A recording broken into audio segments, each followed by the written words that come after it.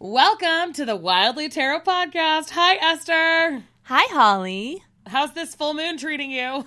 It's the worst. It's been a really long time since we ranted about the moon. I feel like we together collectively rant to each other about the full moon every month. Yeah. Because we both hate the full moon. I don't hate the full moon. I just feel like the full moon hates me. I full on just bunker down when the full moon comes and just pray for the new moon. That's all I ever hope for. It's just a lot this time, huh? This is so wild. And I posted a new moon minute for our Patreon supporters, but the gist of it is that it's not just the moon. It's also Venus and Mars being opposite the moon. And that's why we're feeling so much more conflict. Yes. And sadness. And just almost. overly emotional at any drop of milk. Which you hate. We Yes. know that you hate that. I hate freaking love crying, but when it's full moon related, anxiety tears, it's a little bit less cathartic than just when you allow yourself to weep because you need to weep. Yeah. No, I full on just hate any sort of motivational behind crying. It's just awful. The worst. But if we had not already previously discussed this, another thing that would feel very Mars and Venus opposite the moon would be the fact that you're not even going to be here next week. I know. It's going to be so weird. I hope that it's going to be weird and that I'm actually missed and that people aren't going to outcry saying oh, we totally don't miss Esther. Yeah. So Esther is going to be teaching English to children on an island in the middle of the Pacific Ocean. And by the middle, I mean 30 minutes off the coast. I feel like every time I go to an island, I feel like it's going to be Gilligan's Island, 2019. Even though the last time I went to an island, there was no phone. I had no signal whatsoever. Oh my gosh! I was sleeping on the floor, which you will be again, Korean style. So I'm just up for anything at this point. So yes, next week we have a special guest coming to be with Holly, and it's our friend Kylie. I'm so excited for you all to meet her. Yes. I'm super excited to have her on the podcast. We've mentioned her before a couple of times. We're going to be talking about using tarot to work through grief because she lost her fiance earlier this year to cancer. And so we're going to be talking about using tarot to work through grief, which actually corresponds really well with the book that we're talking about today. So I'm going to send her some of the spreads from this. We'll talk about using tarot to help with grief. And then we'll review a deck that both of us have, and the whole entire time we'll be really, really, really bad at it because we'll miss Esther so much. Well, I will just edit it to make you all sound good. So there you go. Our queen, Esther, our queen, making us all sound like comprehensive people. But Kylie has an amazing sense of humor, so I can't wait for you all to meet her and experience that. Yeah, totally. I think it'll end up being kind of about humor and tarot helping with grief. Yeah, definitely. So anyway, we'll miss you a lot, but it'll just be 1 week. Yeah, it'll just be 1 week. I'll be back. Yeah, and since we had discussed this before this full moon cycle started, feeling not like this is going to be a big deal at all. It's totally easy and fine. It's totally natural. Totally fine.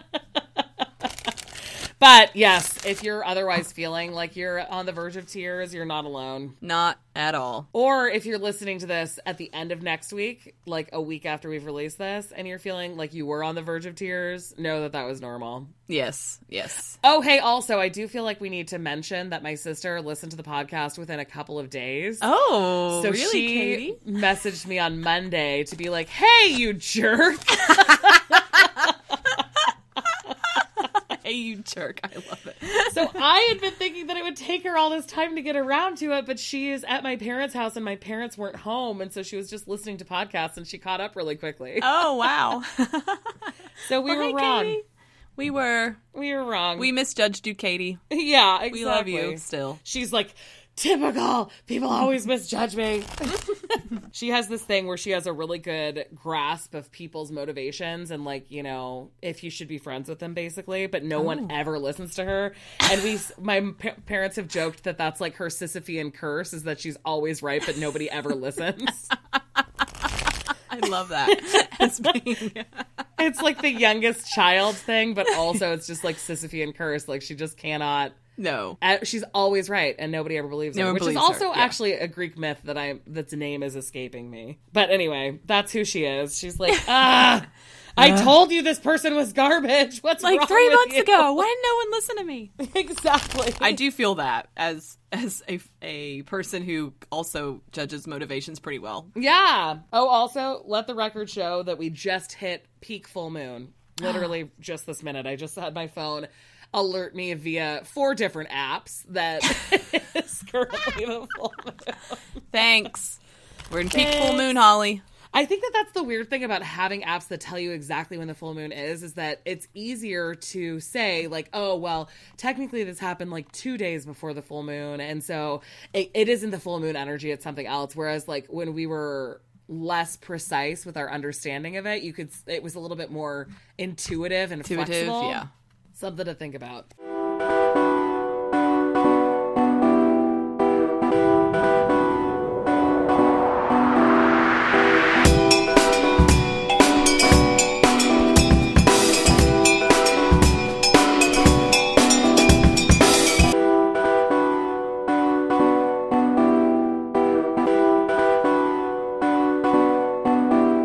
Anyway, why don't we talk about a card of the day? Yes, what deck are you using today for card of the day? I'm using Luna Soul. Ooh. I know. Kind of interesting. I haven't pulled this out for a while, but it spoke to me, so good. The time felt like it had come. And we're just going to pull for today, and hopefully it's not a 5 again. Oh, God, we can't complete the 5s. Please don't complete the 5s. Yeah, exactly. No 5 of Pentacles. No 5 of Pentacles.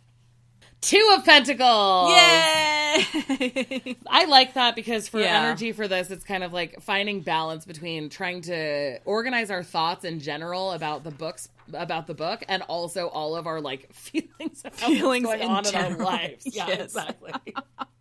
So, we're finding balance. Now is the time for us to be talking about Tarot for Troubled Times, not thinking about all of our stuff that's going on outside of this. Yes, yes. Easier said than done, but let's aim for that 2 of Pentacles. Yes, grounding. Okay. That's what I am hoping for. Exactly. It's time for our book this week. We're talking about Tarot for Troubled Times. Confront Your Shadow, Heal Yourself, and Transform the World by Shaheen Miro and Teresa Reed.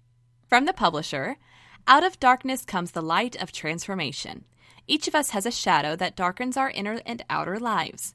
In Tarot for Troubled Times, Shaheen Miro and Teresa Reed show us how working with the shadow, facing it directly, leaning into it rather than away, releases power that can free ourselves from negative mental habits and destructive emotions to find healing ourselves and others.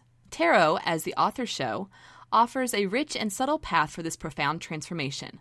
Tarot for Troubled Times is not just another book on how to read the tarot. The authors provide specialty readings and suggested practices for issues such as grief, addiction, depression, fear, anger, divorce, illness, abuse, and oppression, and provide practical suggestions for stepping up as an ally or leader so that you can shape social policies. With a selection of mindful, introspective tarot spreads, you'll learn how the tarot can help you rewrite your healing story and change your life and help transform the world. Awesome. It's time for parameters.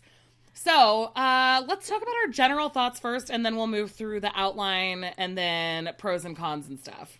So What were your general thoughts? General thoughts, even though it's Tarot for Troubled Times, I was taken back at how at length they address shadow work. Me too. I really liked that about it. Yeah, I really liked that. I was like surprising, like, because I think Tarot for Troubled Times, I think like, okay, a book of spreads to help people through troubled times. Like, that's what I kind of expected going into it. Yeah, totally. But then once you get into it, there's like a huge, like half the book almost is dedicated to shadow work. Right. And the development of that. So I thought that was really surprising, and I liked it. Yeah, me too. So because this book was your suggestion, which sounds way more accusatory than I mean it to be, but I didn't know anything about it when I bought it. Like, literally when you said, oh, we should do Tarot for Troubled Times, I went on Amazon and purchased it without reading it's on the podcast. Synopsis. We have proof, people. Yeah. Yeah, exactly. So I had literally no expectation. I was thinking that it was going to focus way more on, like, worldwide troubled times. Oh, okay. Like, how right now is this weird period in, like, worldwide history where everything feels a lot sharper and more damaging, and like we know the bad stuff that's happening in areas of the world that we, 50 or 100 years ago would not know the bad stuff that was happening. Like I thought it was more of like sort of worldwide troubled times. Okay. So I was, which would have been awesome, and they do touch on that towards the end, like the last quarter touches on that. But I was so impressed with the explanation and development of skills to handle shadow stuff. Yes. Because like we've talked about before, people say shadow work all the time. Yes. And you're like, what on earth do they mean? And usually it's put in a way where there's a leader who they need to go to for shadow work. It's not like a self-developmental sort of shadow work where you're given the tools to do it yourself. Like, oh, this person is really good at helping with shadow work because they X, Y, or Z. But anyway, so since my expectations were basically non-existent, the whole beginning when I was going through the shadow work stuff, I was like having all of these epiphanies. It was wild. Yeah. I haven't gotten that much out of like because basically, I guess, like, the general thought about it is that it's way more self-helpy than tarot. Yes.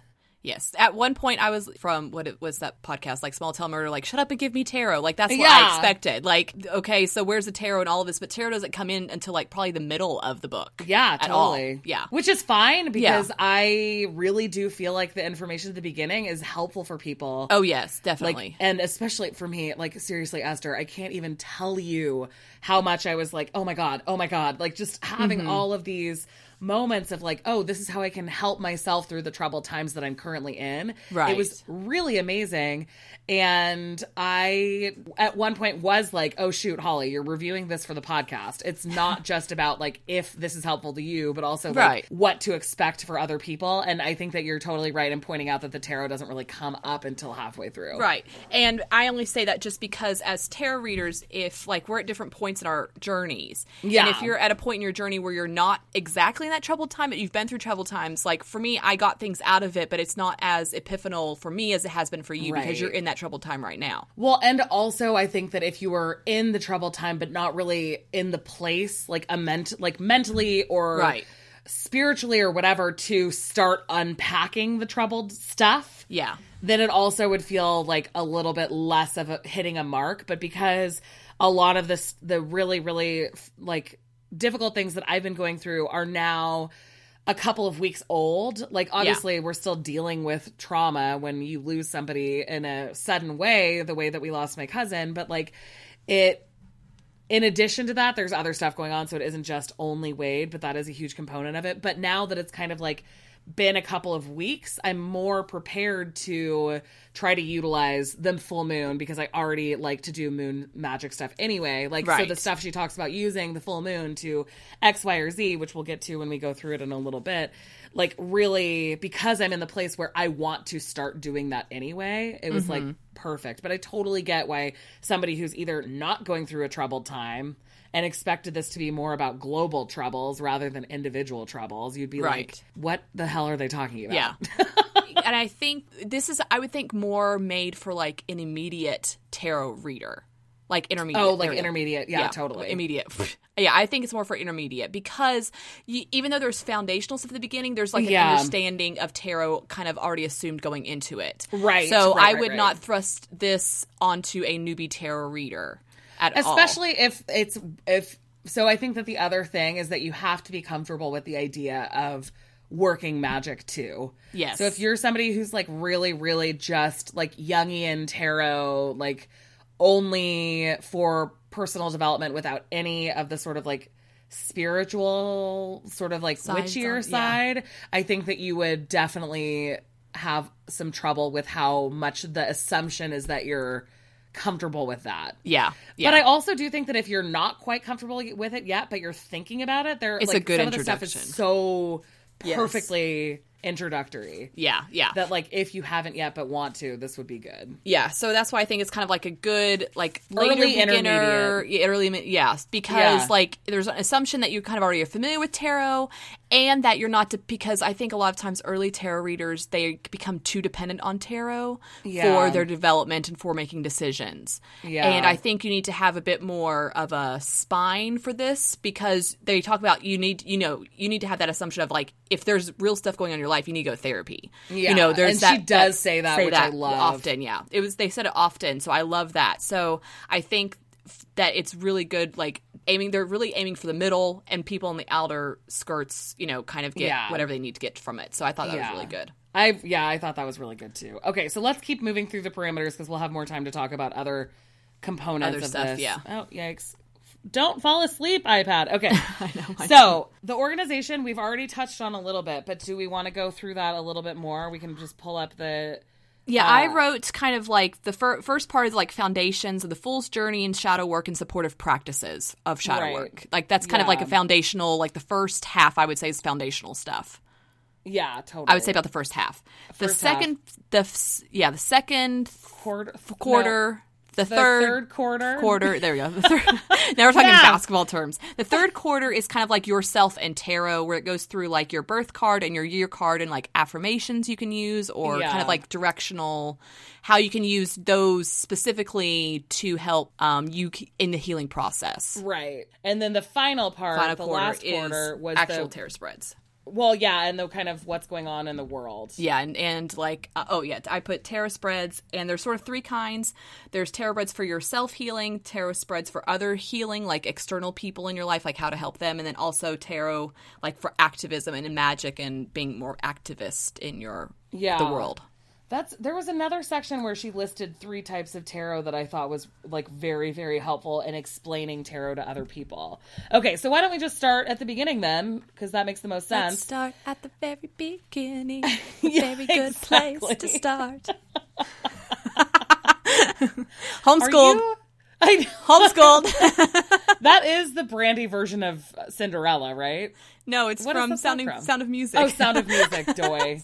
Why did I think it was the Brandy version of Cinderella? Because I love that freaking movie. I love that movie much. Too. Yes, I do. Love I still remember watching it at my friend Samara's house and being like, "Oh my god, this is amazing!" 10 minutes ago, I saw you. Yeah, the music is so I love good. That song. I love it. I love it so much. Okay, so I think we need to address the first chapter just because somebody brought it up in our Facebook group because we invited people before to read we along even with us. like both had finished reading the first chapter. No, I had Someone not else even picked up the book when she said this. So I work in a field in higher education where all throughout my entire graduate program, we were talking about the knapsack as a metaphor for a place to keep the tools that you're learning about that you can share with others.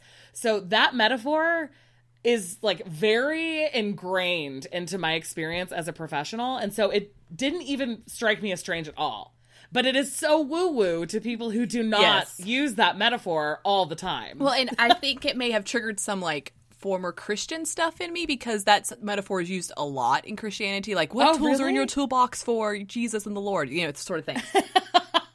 And ours were like how to make sure that you're directing people to appropriate resources and creating boundaries with students. No, and like you need the sword of the Lord and your shield. Like I could just go on for the whole metaphor. Weird. Oh yeah. Okay. There's a whole Ephesians 8 is like the whole metaphor that the gospel's built on. Anyway, we're not talking about that. But anyway, it's sort of like Ephesians, get out of my brain. No. So I guess it's not the Ephesians; it's a letter to the Ephesians, right? So it's not that the Ephesians are in your brain. It's Paul's letter to Ephesus. Goddamn Paul! Get out of here, Paul. So I think for me, because of that, it also kind of took me out of like trying to like follow things. For me, the flow and the focus was a bit more scattered than I would have liked for like a hello, this is what we're all about chapter. Yeah. So that was just what kind of threw me off a little bit. I think that it's really a conversational writing style that if you're not prepared for it to be such like short, direct sentences, it would definitely be strange. I think that that's why I say that it feels so self-helpy, because self-help books are written in a similar cadence of like, you know, take a few deep conscious breaths, orient yourself so that you face north, even if you're not sure what it is or where it is, let your body find north. Like all of these short directives, it's just like that's very self-helpy. And so I think that if you're thinking like that, if you're expecting a more like explanatory, is that a word? Like a more explanatory tarot book, this would feel weird because it's way more, especially at the beginning, about your feelings. Right. Yeah. And I'm the sort of person like, well, okay, why should I obey you? You're telling me to close my eyes. Well, why? See, that's your shadow, girl. Why? That's your shadow. But I also really like that a lot of these chapters, especially at the beginning, end with journaling exercises, including questions to ask yourself. Don't spoiler. Don't spoil. We have this later. Okay. That's like pros for later. Stop it. All right, that's in the pros section. Yeah. Don't cover it yet. So then they start talking about the shadows, and I actually underlined something as the best explicit description of shadow work that I've really ever read, because I think that people dance around it so much. But she says, everyone has a settled darkness that wraps them like a soft velvet cloak, which I really like the imagery of. Oh, yeah. This is your shadow, the part of you that is dark, rich, and fertile, because, again, shadows are not negative necessarily. They're just a part of you that needs to be like brought out more. It is a place where we lock our fears and insecurities, our monsters and demons. And I love the idea of it being dark, rich, and fertile, but also full of monsters and demons. The shadow is that space within and around you where you feel abandoned, lost, and confused. It is that space where you feel completely out of control, poked and prodded by chaos and fear. And like she says, the darkness is the womb of creation, the tomb of destruction, and the cave of regeneration. And I just think maybe because I'm going through this weird thing where like, it can be so all of my coping mechanisms in the past have involved compartmentalization and like deprioritizing the hard parts. But at a certain point when the dark parts become so huge, that stops working. And all of a sudden, like you can't move at all. Like I'm getting choked up just thinking about how not able to like get through sort of regular stuff I've been, even though I've always felt really capable of getting through stuff. But even like, I mean, I was just thinking like besides the Wade stuff and like the moving stuff and our house about to being like torn up and stuff, even like getting my wisdom teeth out, that can be a traumatic thing. Like I, had a head surgery, but anyway, it doesn't matter. All I'm saying is that for me, I always felt like I could compartmentalize the shadow more. And so this description really stuck with me because the idea that it's around you and you sometimes use it as a cloak to protect you from other stuff. Like I feel like I have been feeling like, well, I don't need to worry about all of these other things because I have this big shadow over me. So I don't need to worry about like getting work done or like folding my laundry or any of those things. And because it's comforting to just say like, I'm too overwhelmed with all of this shadow stuff that I can't keep working on regular stuff. And so acknowledging that like, it can feel safer to hold on to it, but you still need to not do that. And you still need to shed light was really like my first like, damn girl. I love that. Yeah. And I had highlighted, by listening to your shadow, you discover that there is a whole other side of you, the bigger, brighter, and more luminous self hidden right there in the dark. So I think it's like, it's kind of recognizing that there's other parts of you that you've kept hidden and kind of kept protected, because that's how I've, always kind of been, is I've kept parts of myself protected because they're too precious for me to kind of reveal to people. And like some of it has to do with shame because of my past. I mean, just like the homeschooled thing. Being homeschooled is very shameful for me, like coming out into the world. And not because I didn't, like, I loved it because I was bullied when I did go to private school. So, like, an alternative to bullying was being homeschooled, so I loved being homeschooled. But also, like, in the realistic world, like, when I went to college, there's no sense of actual science or actual history. And so now I feel like I'm 10 years behind in learning stuff that other people have already, like, learned elsewhere, so it's one of those things kind of like where you're always having to address things and readdress things, and those tender areas that come up, whether they're shields or whether they're actual like hidden spots in your like little cave. And for me, that really brings up a lot of stuff for me too, because normally I am very, very open, and like people my whole life have been like, you just have such a like light about you and so much joy, and over the past 2 months I have not been seeing any of that within myself. And so it's almost like you can take off and put back on this cloak of shadows. And so I did not have it on, and then I put it on, and wearing it now is uncomfortable. And I'm more comfortable if I can shed it. But like, I think that's why some of the strategies that she goes through are so helpful, because I'm more comfortable when I'm allowing a lot of like happy vulnerability and like jokiness and light pour from me, but I haven't really felt capable of that. And so, yeah, it's just like, that's what that makes me think of, is that you also have the ability to like take that cloak off and put it back on as other stuff happens. And so deciding what level of wearing it you want to be in is like a component of going through shadow work. Yeah. Oh my God. I do want to say a funny quote because so this is from Slipping into the Shadows and Navigating the Dark. Sometimes you have to slow grind, sometimes you have to waltz, and sometimes you have to just sway in the dark with your shadow. And I loved that. And I've in my note I put bump and grind with your shadow. Get all up on here.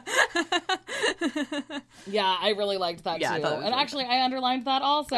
Sometimes you just have to sway in the dark. Yeah. Because, okay, so that chapter they're talking, so there are two authors, but it's interestingly laid out. I guess we should have talked about this in organization because it's really majority written by Teresa Reed.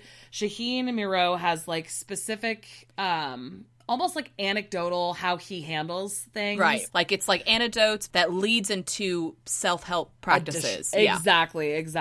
That is my one not complaint, I guess concern about the structure is that it's not always totally clear where his quotes end. Okay, yeah. Because they usually start with a new paragraph and a giant, what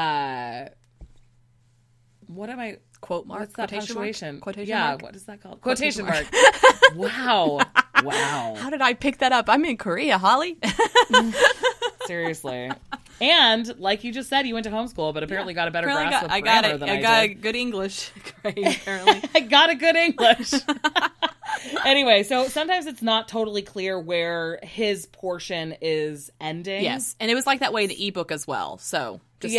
So I think that would be one thing. I mean, like the stuff that he includes is really, really, really interesting. And I think that it did add value, but it was a little bit unclear of like where it ended. Mm-hmm. So that would be like a formatting issue that I kind of saw. But anyway, so when we talk about she being the person who wrote something in a chapter, we're talking about Teresa because it does seem like... There's a different voice that's very obvious. There's a different voice and it does feel kind of like primarily her in a lot of places because it was her. Yeah.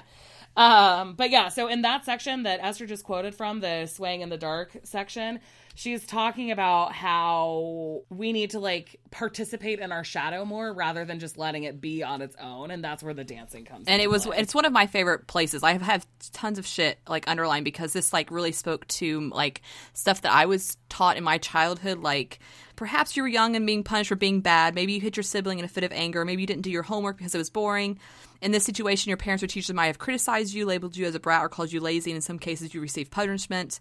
And it's basically like about like this approval disapproval cycle and how we need to feel secure and loved, and that was like training us behaviorally. And especially coming from a very conservative Christian background where we were spanked, where we were like shamed for sins that we committed. Like I have a very like even now, like as an adult who has moved on from that for like 3 years now, I still have a very shame-based like reaction to bad stuff. Like what did I do wrong? Like what is like my role? Like it's very, very shame-based and punishment-based. And and also the shadow beliefs that she lists are things like I don't matter, I'm not enough, no one even cares, so why bother? Like everyone else must come first.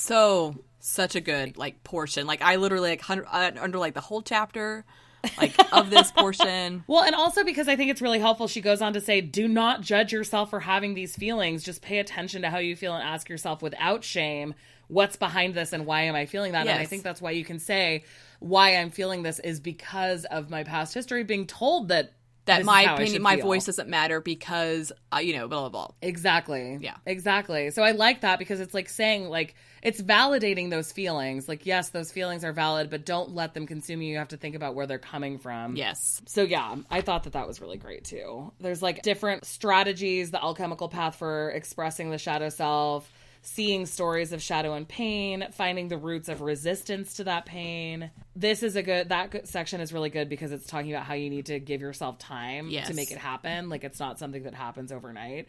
And I feel like you've been doing shadow work about the Christianity, like abusive Christianity for 3 years. It's like a process. Gotten to this point. Yeah, exactly. Yeah. It's an ongoing process. Yeah. You couldn't have gotten to this point within a year, really. No. It would have been way even more painful than it already was if you'd forced yourself to get through it quickly. Yeah, and some of it involved tarot and some of it doesn't involve tarot. It's like this book helps marry practical things that you can do in your life with using tarot as a tool in your toolbox. Tarot is not the only tool to use in this shadow work exactly book. And I really liked this question that she poses here too. Rather than saying what am I afraid of, saying what's motivating my fear.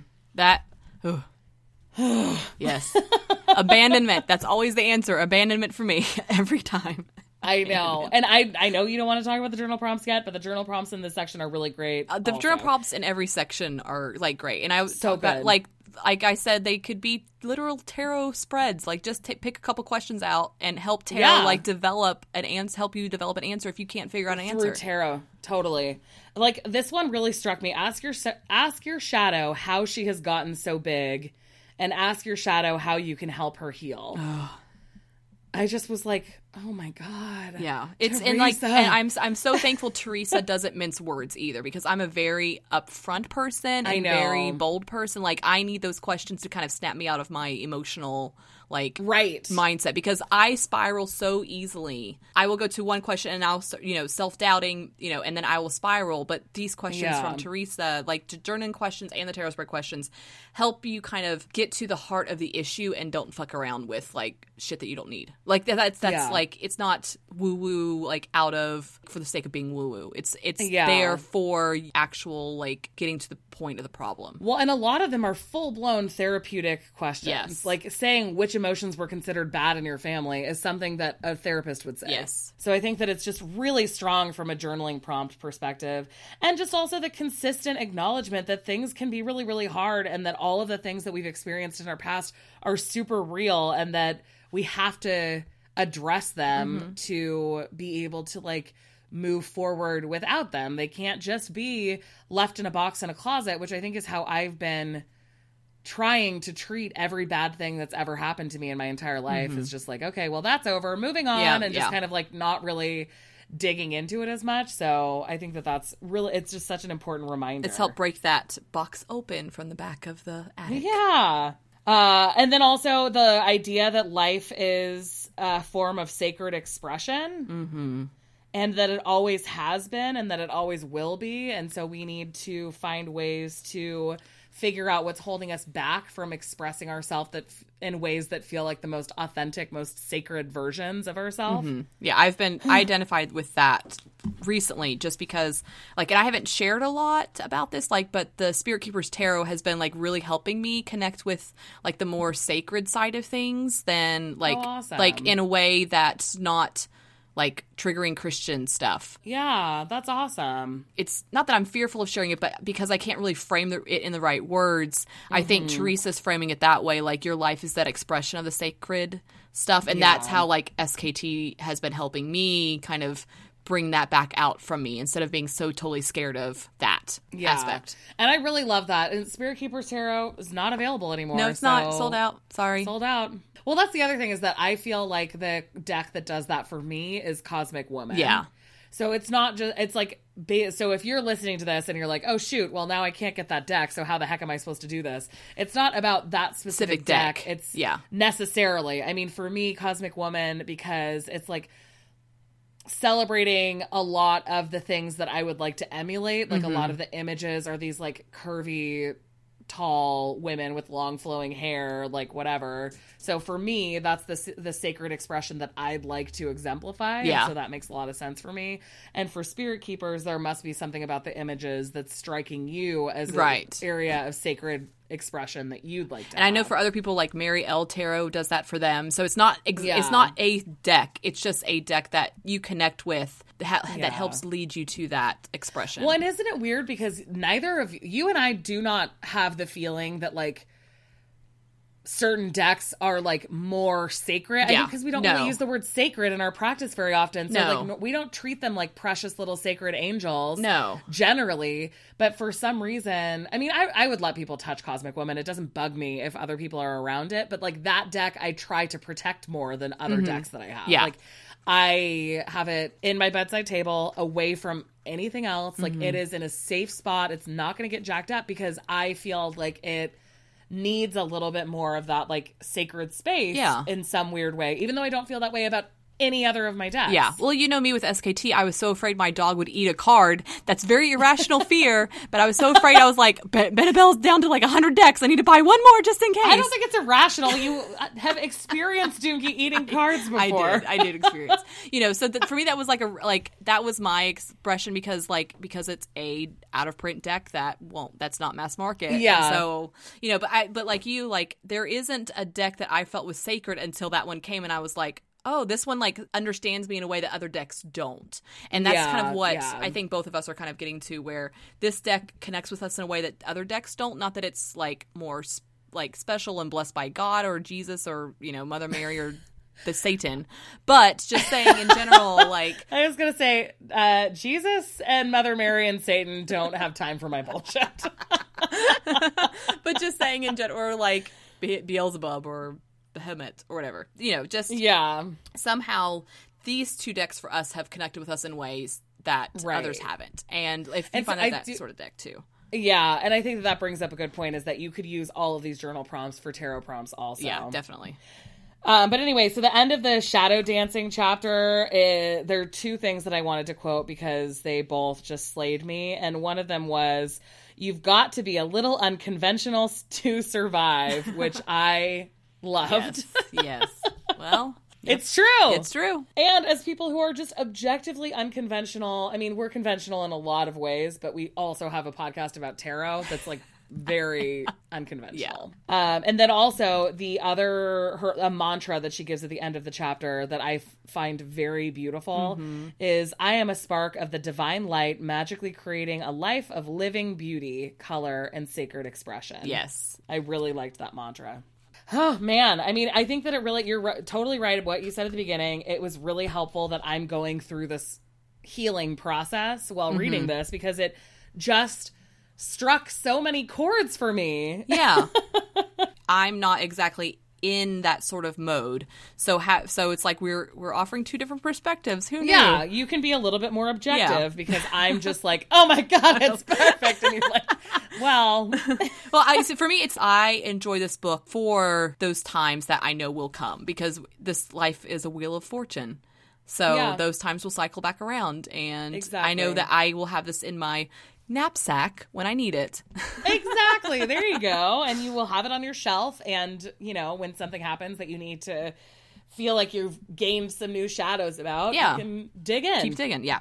Exactly. So the next chapter is about meditation, which I also found super helpful, because people always ask, like, well, how do you meditate even? Yeah. And I think the step-by-step is really, really nice, because I think that you can get that in other sources. But one of the things that she includes is just a reminder that you can't judge your practice as right or wrong. Yes. And then she also talks about EFT, which is... I thought that was really interesting. And emotional freedom technique. I haven't had time to look at it because, again, just working a lot, but I was just like, oh, tapping energies. When I was like, my very first job out of grad school, my boss told me about this. Oh, okay. And she's kind of woo. Like, she has like a seat mat that has like moon rocks in it or something.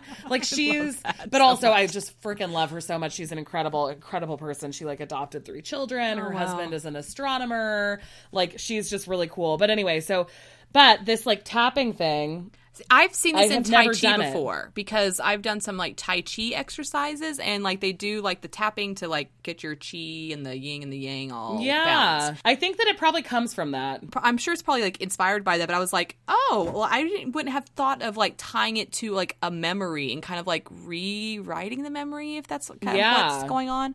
So I was like, that's really interesting. Especially with the mantra of, like, as you get to the end of this whole process of tapping, which she lays out here, because you're supposed to be focusing on a specific thing. So, like, let's say my focus is that I've been dragging my feet on sending out Patreon stuff because I'm just feeling really overwhelmed by it. And so if I went through this whole process of, like my fear comes from a place of, like, disappointing people or overpromising or whatever. And then you get to the point where you're done with the whole tapping process and you say, even though I'm scared of disappointing people, I deeply and profoundly love, accept, and forgive myself.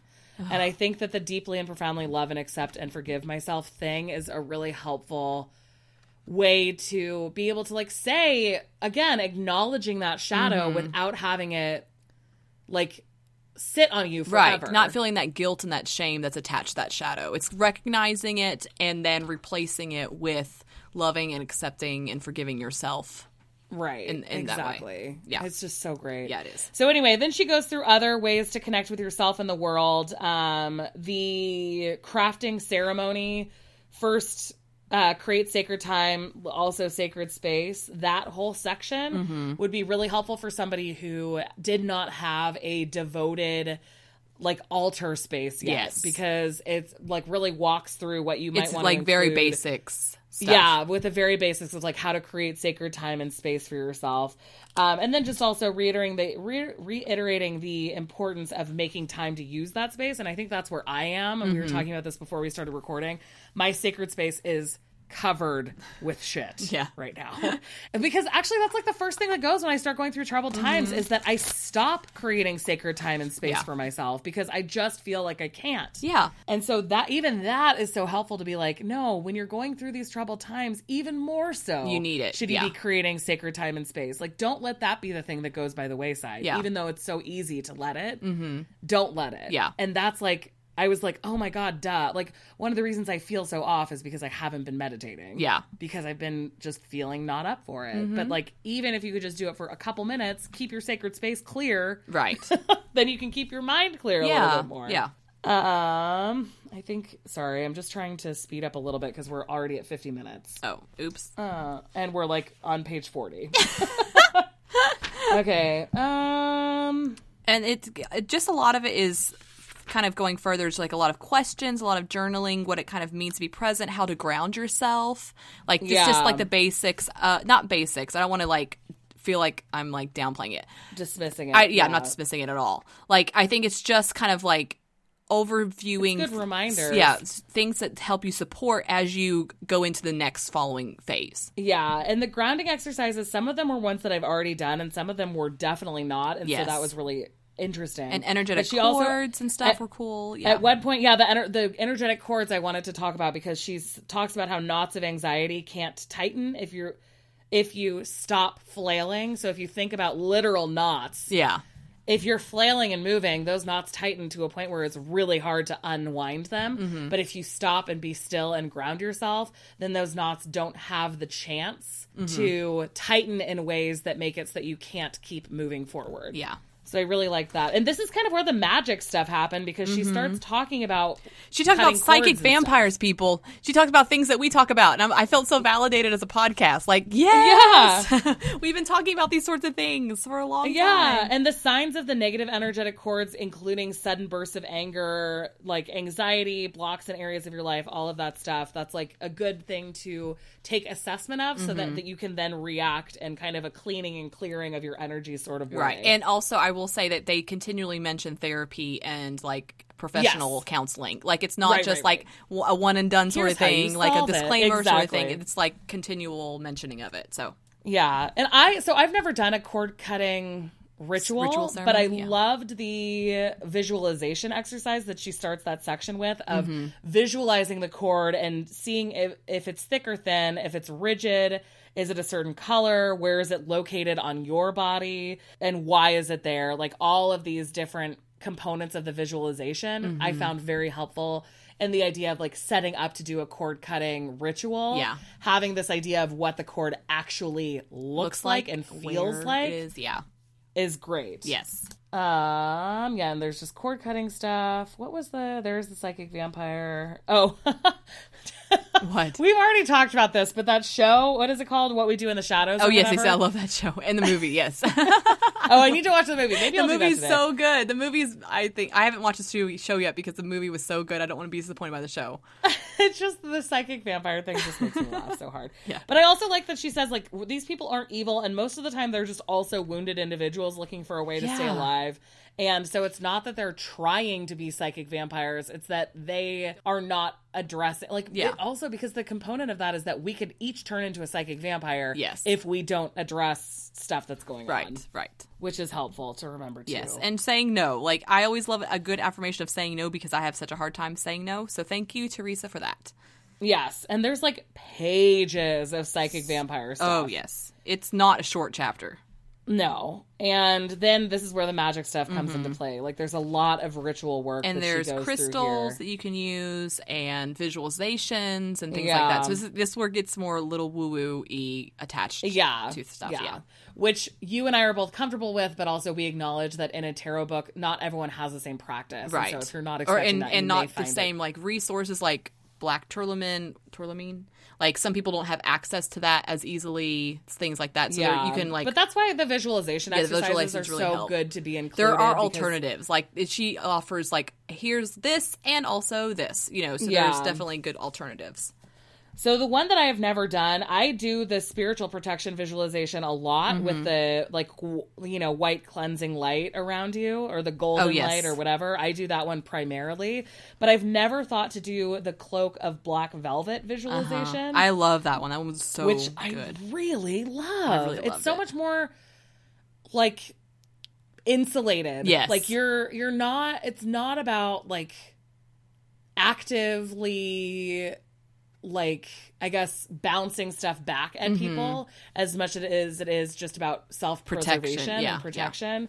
So I really liked that one, and I'm going to start including that in my toolbox. Yeah. In your little knapsack. Yeah, I love that. Okay, so then there's just some additional strategies, and then we get to the tarot. Hey, shut up and give me tarot. That was shut up and give me tarot. So the thing about this is that she really, really, really focuses on just major arcana for the most part. There is like 2 pages of all the minor arcana explanations. Yeah, it's like little keywords in like the last third. Yeah, exactly. But the majority is definitely major arcana based. So she talks about birth cards first. Yes. What is your birth card? I have 2 birth cards, the Hermit and the Moon, which are like the most depressing of the arcanas. No, it's just unknown. No, you're fine.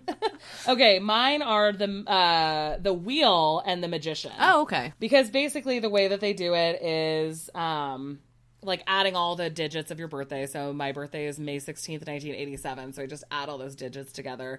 I get to 10. So I can either stick with the Wheel of Fortune, or I can simplify that further to the Magician. But after reading her explanation, the Wheel of Fortune is way more applicable to how the I Moon am. was way more applicable to me than this. So I'll read the Wheel of Fortune, and then you can read the Wheel of I love the Wheel of Fortune. That was one of the ones I highlighted because it was really good.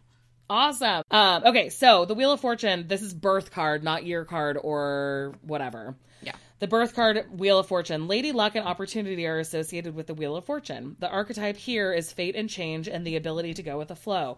No matter whether life is up or down, the wheel continues to go around. At its best, it recognizes opportunities and seizes the day. It is the toss of the dice, the gamble that produces a big win. The Wheel of Fortune archetype is also a catalyst that begins a movement.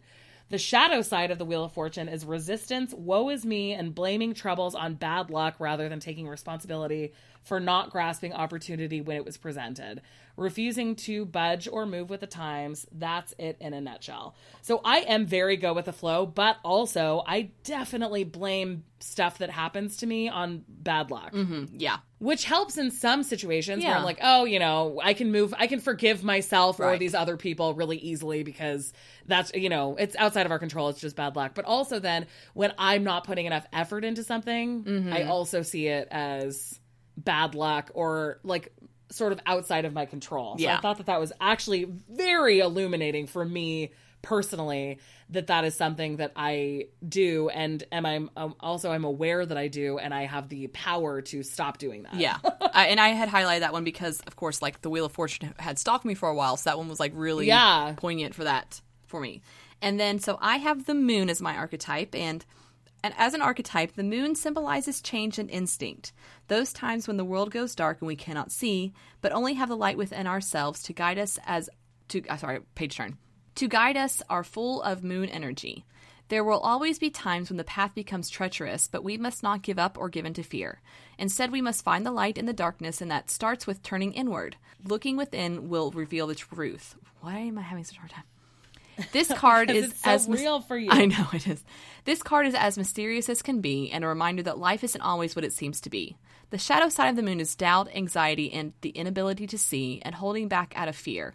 Remaining in your comfort zone because the world looks too scary means the work needed doesn't get done. Girl. Like, in there right now. Yeah, like, about exactly. to cry. Like, that's where I'm at right now. Don't cry. But yeah, so this section, she is just really strong. Yeah, it's very archetypes powerful, like, very, like, poignant for the light side and the shadow side. Right. Like, very, yeah, very exactly. good.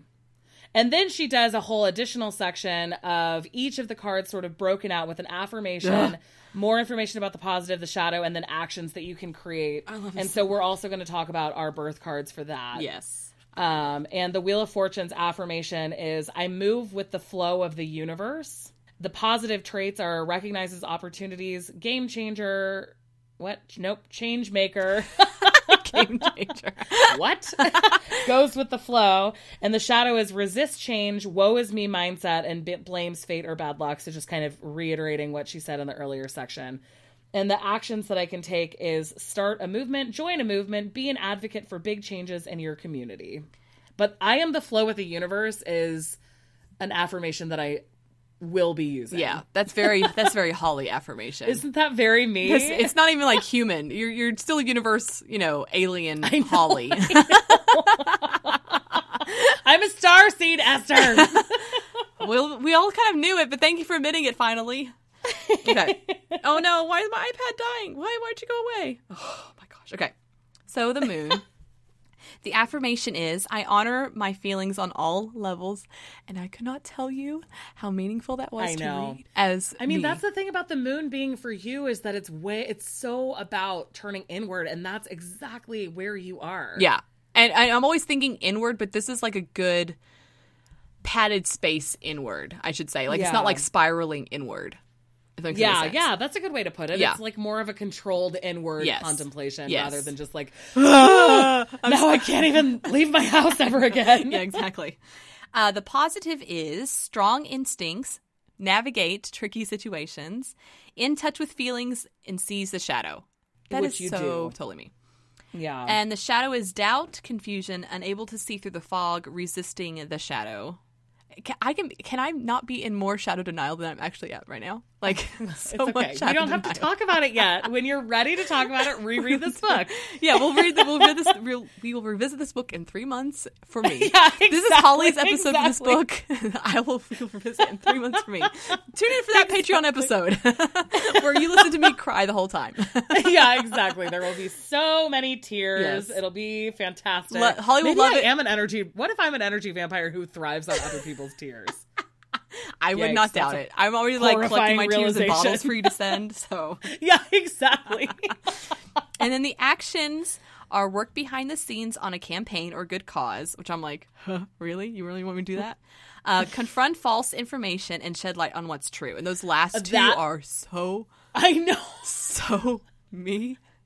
Esther, one of Esther's biggest problems on the internet is that she's always like, that's not true, and then has to show people and it's like in a way that I want to for the betterment of people. It's not like I'm always like a know-it-all or anything. It's just more like, they're wrong, Holly, but I end up just explaining in paragraphs why they're wrong to Holly and just never post it. So yeah, which is probably for the best, because probably. The internet is full of people who will just be like, I don't care what you're saying, and you dummy. Yes. Yeah. So, yes. So I loved that. The birth cards I got a lot out of. Oh, yeah, and then she goes into the year cards, which is the same thing. We kind of talked about this at the beginning of the year. On but how to I also calculate don't think that I got... We talked about how to calculate our year cards, I feel like. Yeah, but I don't think that I got the same math answer. No, I did not either. Because my math... good. I'm glad that I wasn't losing my mind. I was like, I definitely did not get the levers. I got the levers.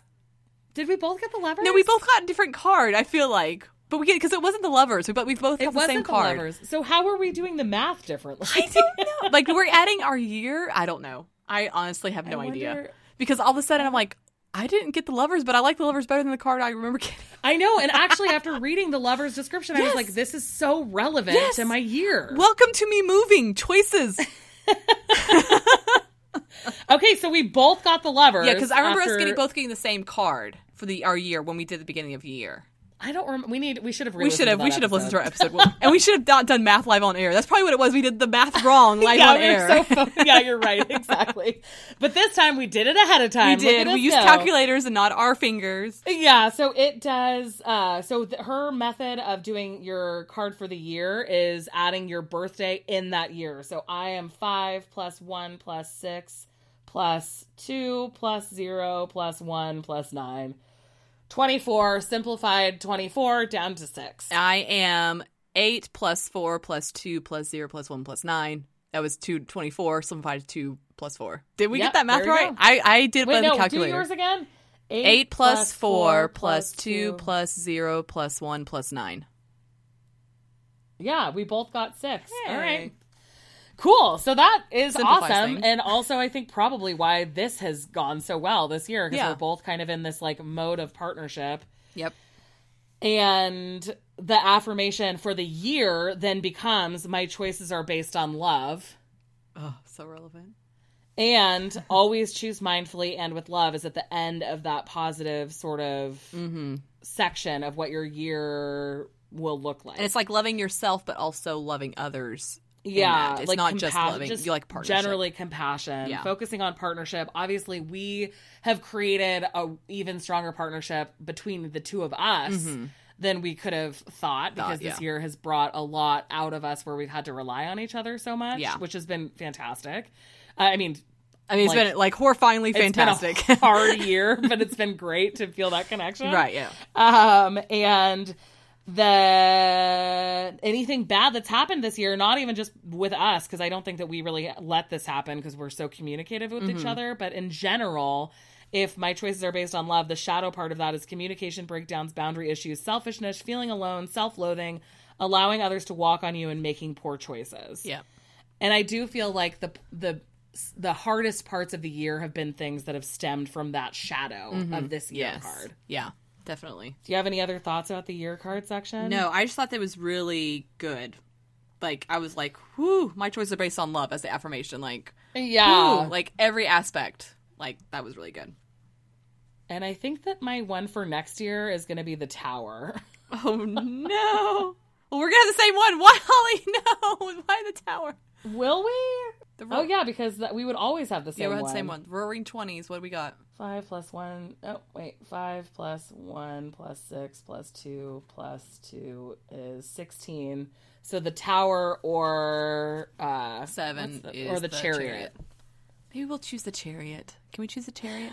I feel like we can try to choose the Chariot. But the Tower will just supersede all that. Fine. Yeah, exactly. Well, the affirmation for the Tower then is I am liberated. So yeah, exactly. Yay. This will be, but I found this section really, really helpful because the actual affirmations and the positive and negative was pretty illuminating. And I feel like you could also use them for like if you drew a card of the year, like we've done in year spreads before, like your card of the year is blah, blah, blah. I think you could use this for that as well. Like you don't have to calculate necessarily like your birth card year sort of thing. Right. Where's the section that I wanted to...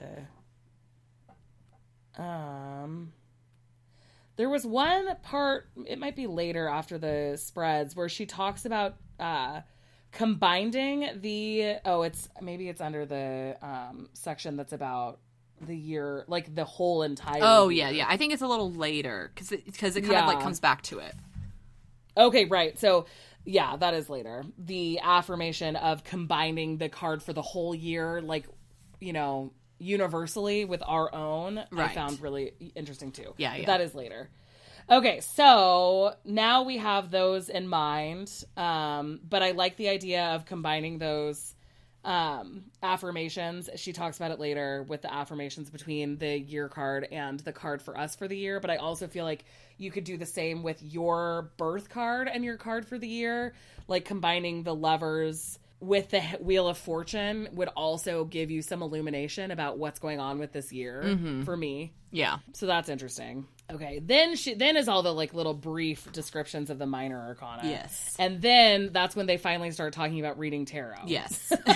And now we get to tarot. I'm not saying that like dismissively at all. I'm just saying like, no, definitely if there's not, a lot of like, setup and foundational stuff you kind of need to have in your back pocket before getting like being emotionally prepared for the next step. Right. And it is page 150 where you finally get minor arcana, like an explanation of other stuff besides the major arcana, which I think confirms what we were talking about earlier about it being something that's more for like late beginner, early intermediate readers. Yeah. Because if you picked this up as like, oh, I'm going through a troubled time, but I don't know what tarot is, it would be very confusing. Yes. But this is also where she talks about the 3 powers of tarot, and I thought this was really cool, which was... and it's also helpful for explaining tarot to other people. Tarot is diagnostic. It shows you the parts and pieces of the situation and how they're coming together to create the reality you're in now. I like that.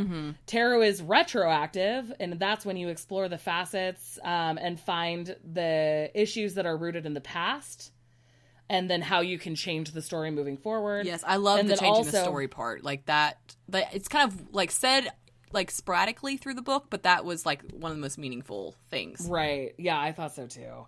And then also tarot being creative. So rather than like being about telling the future, it's kind of about showing you the possibilities of how the story could work out. And I really liked that sort of condensement of how huge tarot is to us into these 3 points. Yes. And there are so many good like questions in this section, like so many, and like even like how to phrase good questions comes up and like a page or 2 later, like instructions of how to write a good question. I love that because like even like I don't have the gift that Holly does, like creating questions and like having conversations with decks. Oh, thanks, like, girl. No, I mean, so it's like it's just a gift that Holly has, and she creates amazing spreads. So it's something that naturally comes to her. So for me, this was like a great way to be able to kind of like build those questions, kind of like Spiral C did with her like meeting your spirit guides, where the questions were kind of built on each other. This was like a good area to look to kind of build questions like leading from one to the next. And so that was really helpful for me. And I highlighted a bunch of shit. So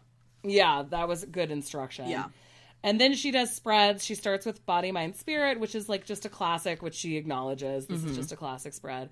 I also really liked the when you're feeling low 2-card spread of just state of mind and then the prescription. Yeah, because we always like a what to do.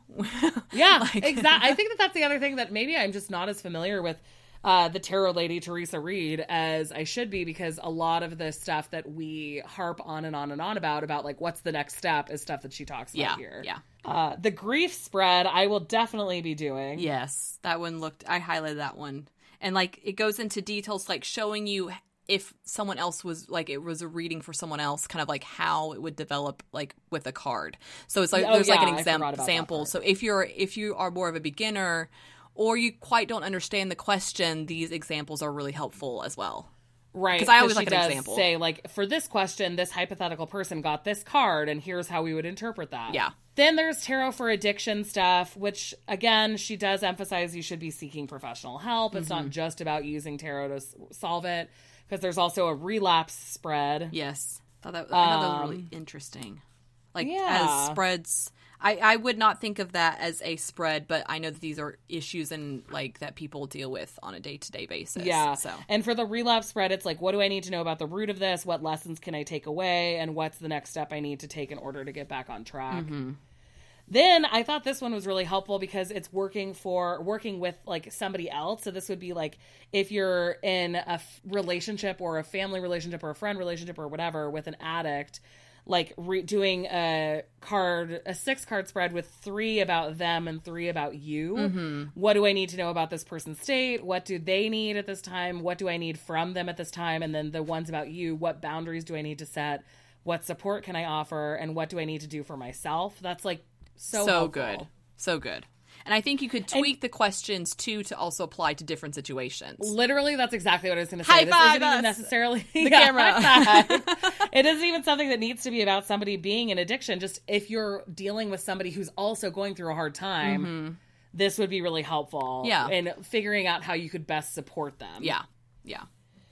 And then there's like a breakup spread. Yeah, which I thought was interesting because like a couple weeks ago we had that listener question about moving on from a person, and this would have been like a perfect spread to help use with them. Totally. And like, what do I need? Why am I missing this relationship? Why am I holding on to it? Mm-hmm. What do I need to see that I'm not? And what's my next step to move on? And then she goes through all of the explanation of like how you can ask questions. Yes. Creating your own spread. Yes. And that's the tarot section. Yeah. The actual, like, specific tarot section is quite small in comparison to it's probably a fourth of the book, I would say. It's 30 pages out of 250, so it's like a tenth of the book. A tenth of the book. Oh, wait. Because I'm included, like, the tarot archetypes. Okay, it's 80 pages. Yeah. So it's roughly around, like, a fourth of the book, I would say. Ish. Right. And then the next section is about magic, and she talks a lot about candle magic, which I really like, because that's obviously something that we do. Mm-hmm. Then some more visualization exercises for grounding or encountering negative people. Yes. Those were also good. Full moon rituals, new moon rituals. I literally, on the full moon ritual, wrote, do this on Thursday. Happy Thursday! Yay!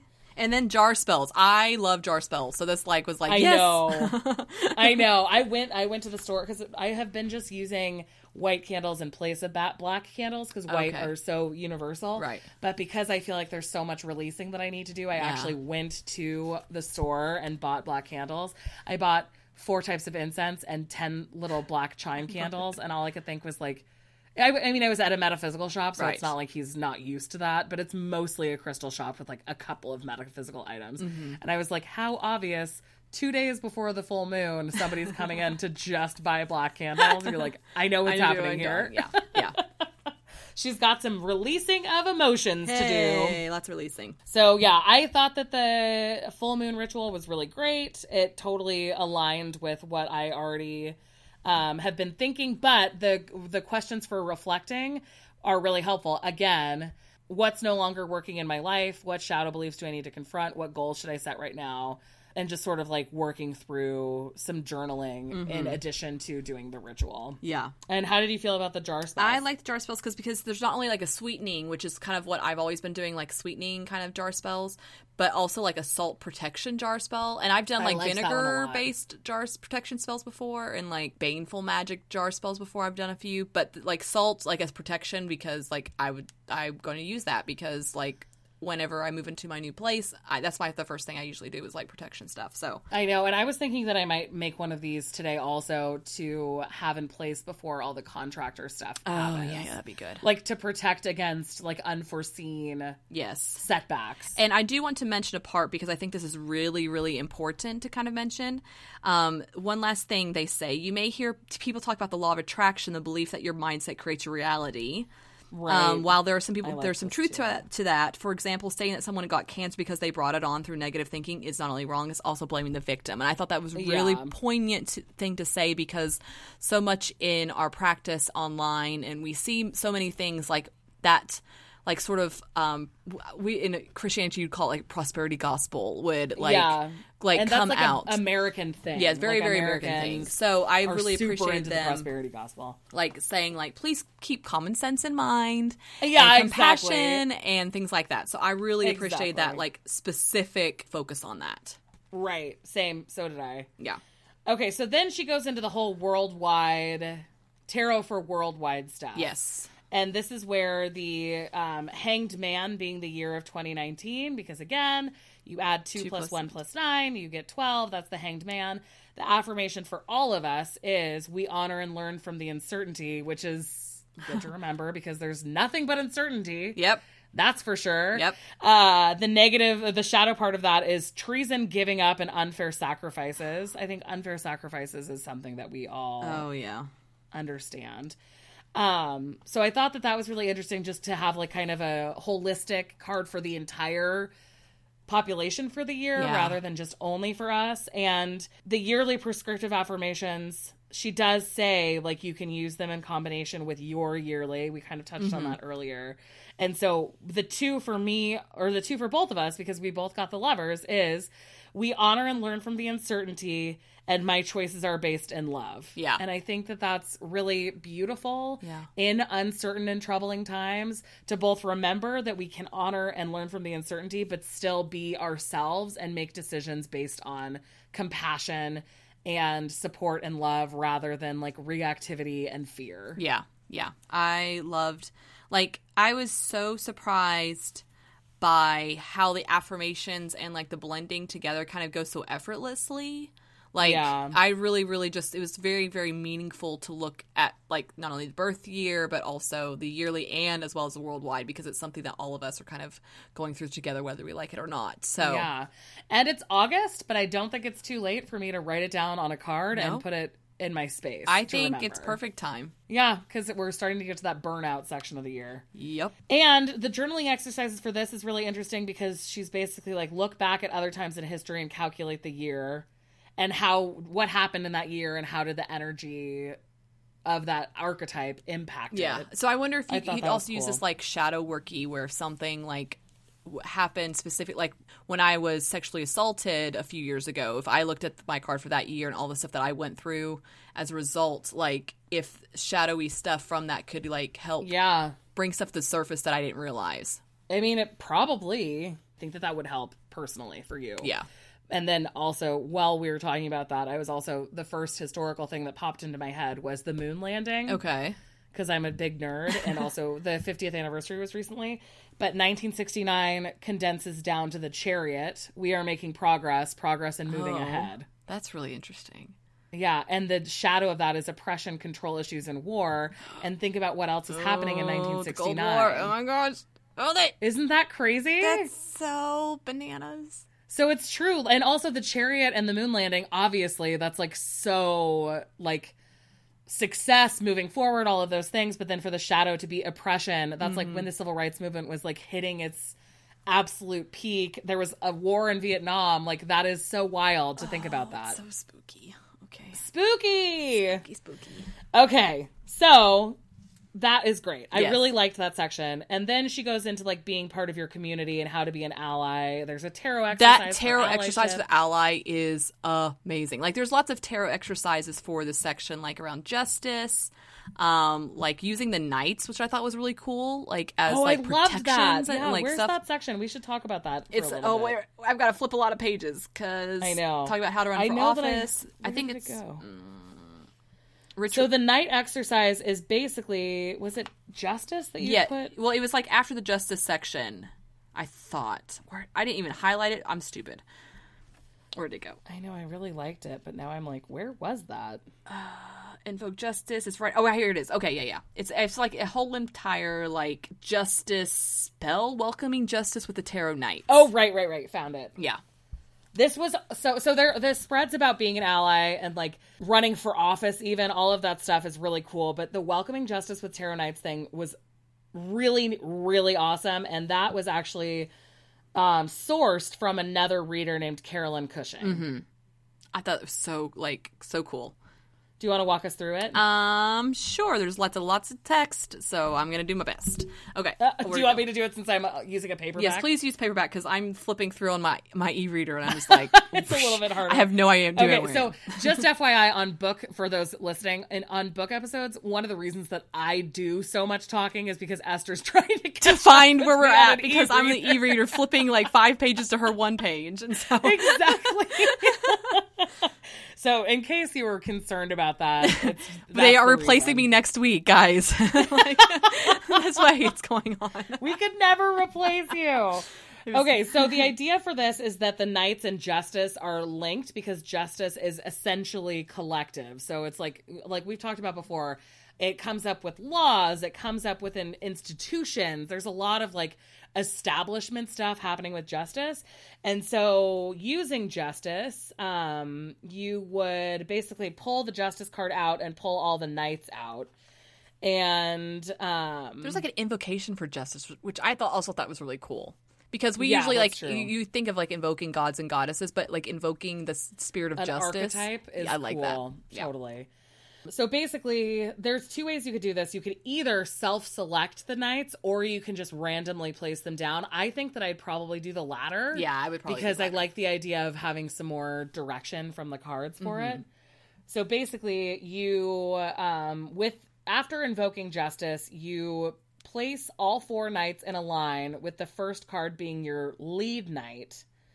So the lead knight is your guide to outer action. So the outer action is what you're doing outside of yourself. So for example, hold on. This is why I had to do it, because it's also like on 4 different pages. So outside channel watches the institution and gives them feedback, asking people to uphold justice and speaking loudly when justice is violated. Some examples would be the Women's March, calling legislators, supporting an immigrants' rights group, or being a journalist.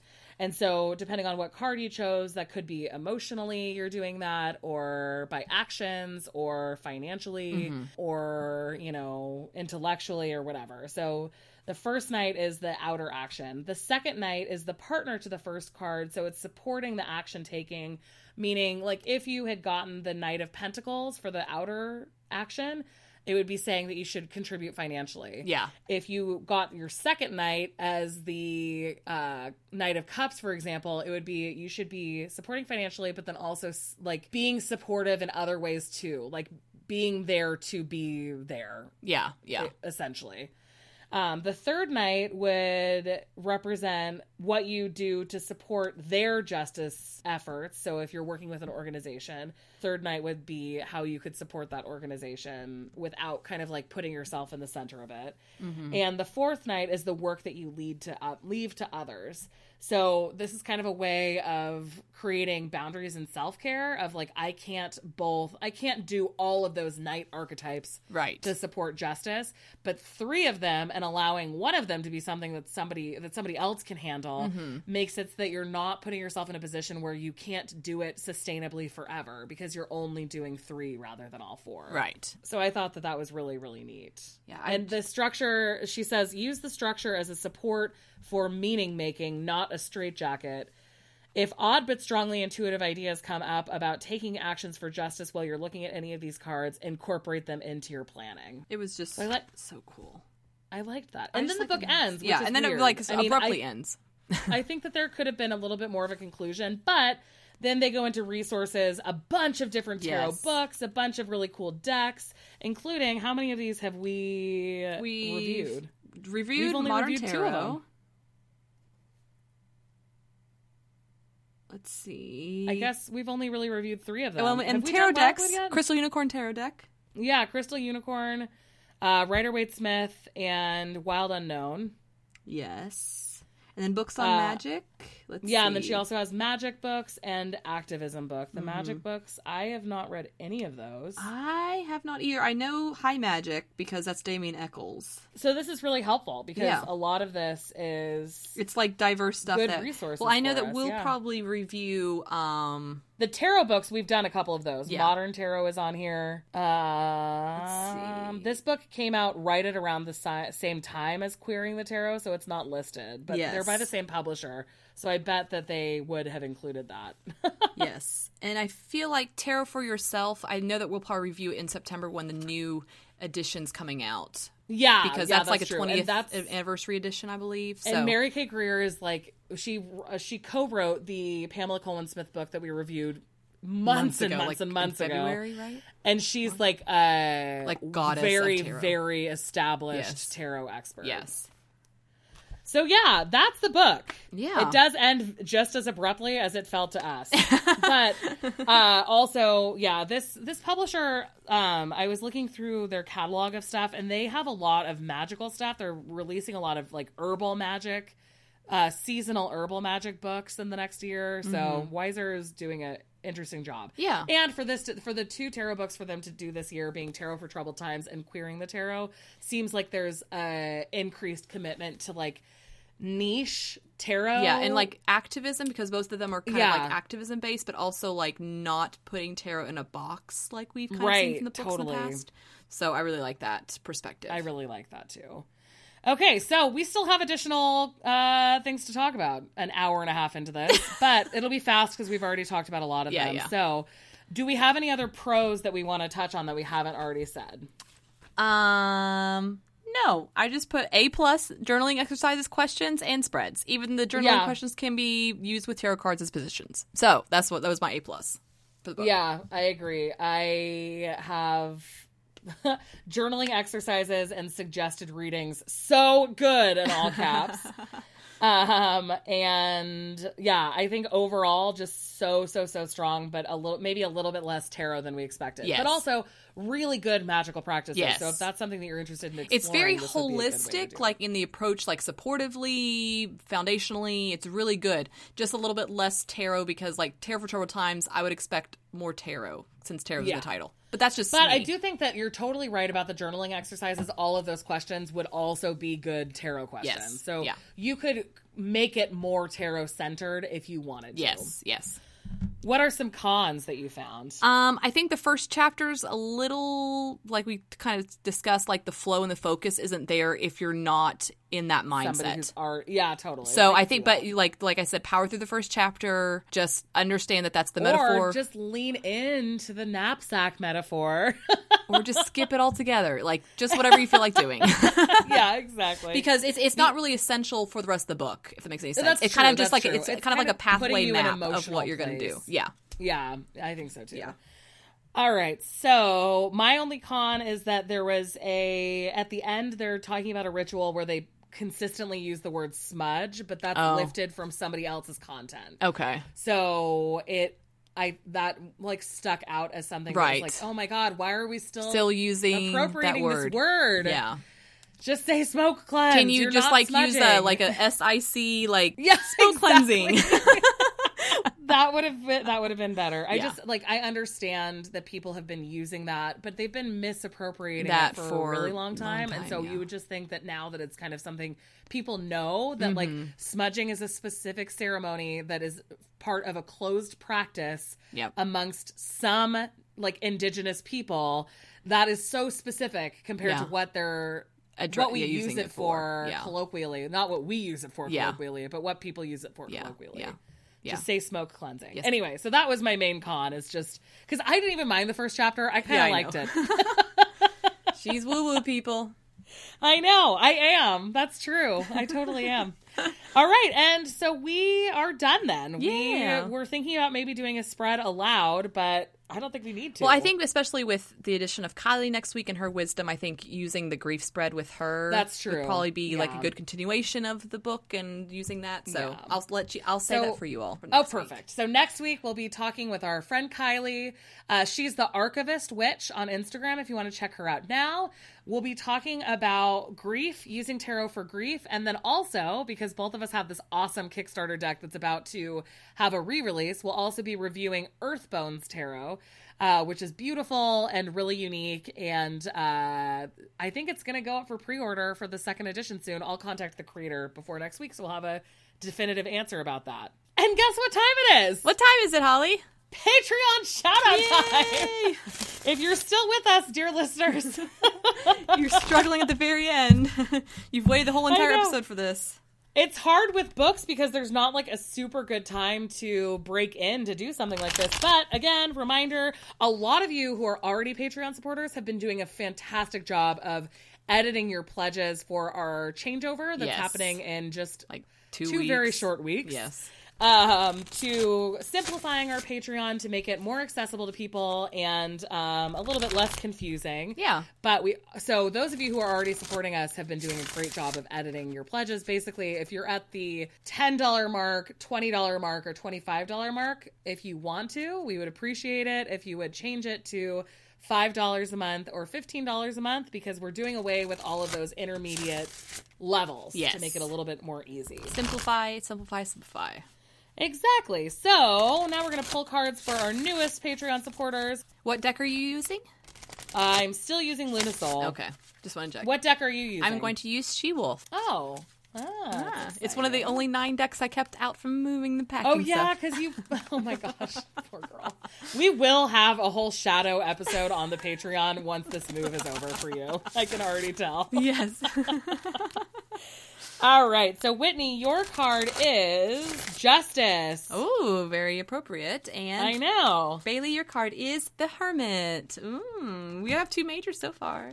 I know. Aaron, your card is the King of Cups. And Ellen, your card is the Page of Pentacles. Wow, these are some nice heavy hitters. Yeah, I like it. All right, well, that's our show. Don't forget to email us your questions. We'll take live questions or questions about tarot. We've gotten such great responses from our Google form that's on our website that you can submit questions on too. And you can find that at wildlytarot.com. And tell your friends about us and rate and review us wherever you find us on your apps. It helps us grow and makes us extremely happy. So freaking happy. You can also follow us on Instagram at Wildly Tarot Podcast for pictures of the decks we're using in our Instagram stories and saved as stories, or join our Facebook community by searching for Wildly Tarot Podcast on Facebook. Also, we post bonus content on Patreon each week. If you support us at the full level or how you can access all of it, Holly just posted an amazing moon minute about this stupid full moon that's been going on, so at least join 1 month for that. So you can find us at patreon.com/Wildly Tarot Podcast. And remember, go forth and tarot wildly. We love you. Yay, we love you. We're going to get through this full moon together. We can do it. We can do it.